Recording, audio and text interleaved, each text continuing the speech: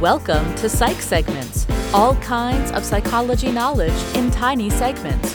Hosted by your personal psychology professor and made for the psychology student or student at heart. A podcast that even your mom would approve of. Just ask Freud.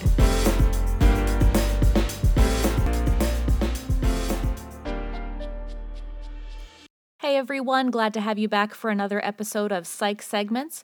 Today's topic is going to be another social psychology topic, and it's discussing one of the elements of social influence. Last time we talked about conformity. Today we're going to be talking about compliance. Now, compliance is a little bit different than conformity. Conformity is looking at how you change your behavior and thinking based on a feeling that you want to fit in. But compliance is a little different than that. Compliance is when you change your behavior because you are being asked or requested directly. Now, it can be someone of a lower or higher social status than you that is doing it, or equal, but it's the idea that someone is specifically requesting you to comply, to do something. So that's compliance.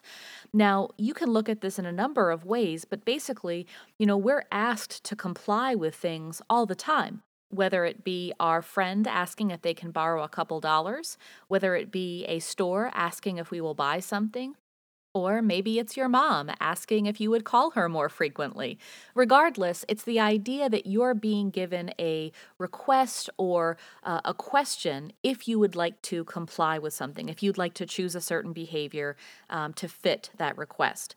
Now, there's two basic ways that you can go about compliance if you're trying to ask someone to do something for you. And the techniques are called foot in the door and door in the face. So let's start with foot in the door.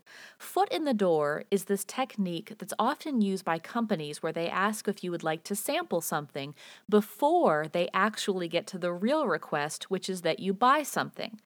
For example, if you buy a car today, chances are it's going to come with a subscription, a free trial subscription, that is, to something like SiriusXM.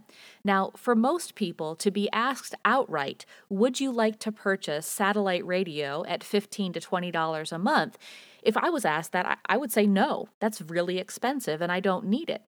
But what they do is they give you that free trial. They get their foot in the door for a few months. They say, hey, don't worry about buying it. Try it for a few months. See how you like it.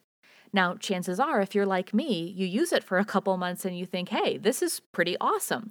So at the end of the 3 months, when they send you the request then to buy their service, you're much more likely to comply with that because they got their foot in the door with a free sample. So when they come through with the actual request, the chance that you're going to comply is higher. It works all the time. It's why you see free samples at Costco. It's why you see people in the mall handing out samples of beauty products. We are more likely to do something if we have a first run kind of trial session where there's no commitment. Now, the second compliance technique, called door in the face, is a little sneakier. Door in the face is a technique that is often used in retail, again, because it tricks you into thinking you're getting a better option. Okay, so think of it like this. If I want to borrow $20, if I ask my friend for that $20, they may or they may not say yes. But if I ask them for $50, they're going to say no.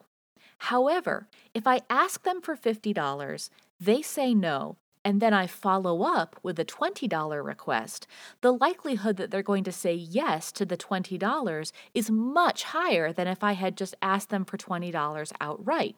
Because what I did was presented them with a much larger request first that I knew they were going to shut down. So when I came in with the actual request, which seemed smaller, the likelihood they were going to comply went up. So you see this all the time in retail. For instance, if you go into most clothing stores, you may see a pair of jeans that are listed at $80 on the tag.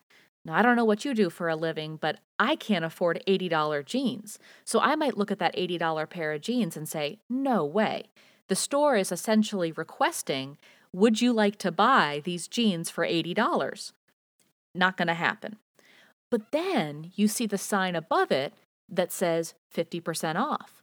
So now what they're asking you to do is a secondary request. They've put the door in your face with the big request of $80. Now they're coming in with a smaller request saying, hey, would you like the same pair of jeans? They're only $40 now. Now, whether or not I need to buy the jeans, the likelihood that I will buy them with the second request seeming smaller is much higher than if they had just asked me outright, would you like to buy a pair of jeans for $40?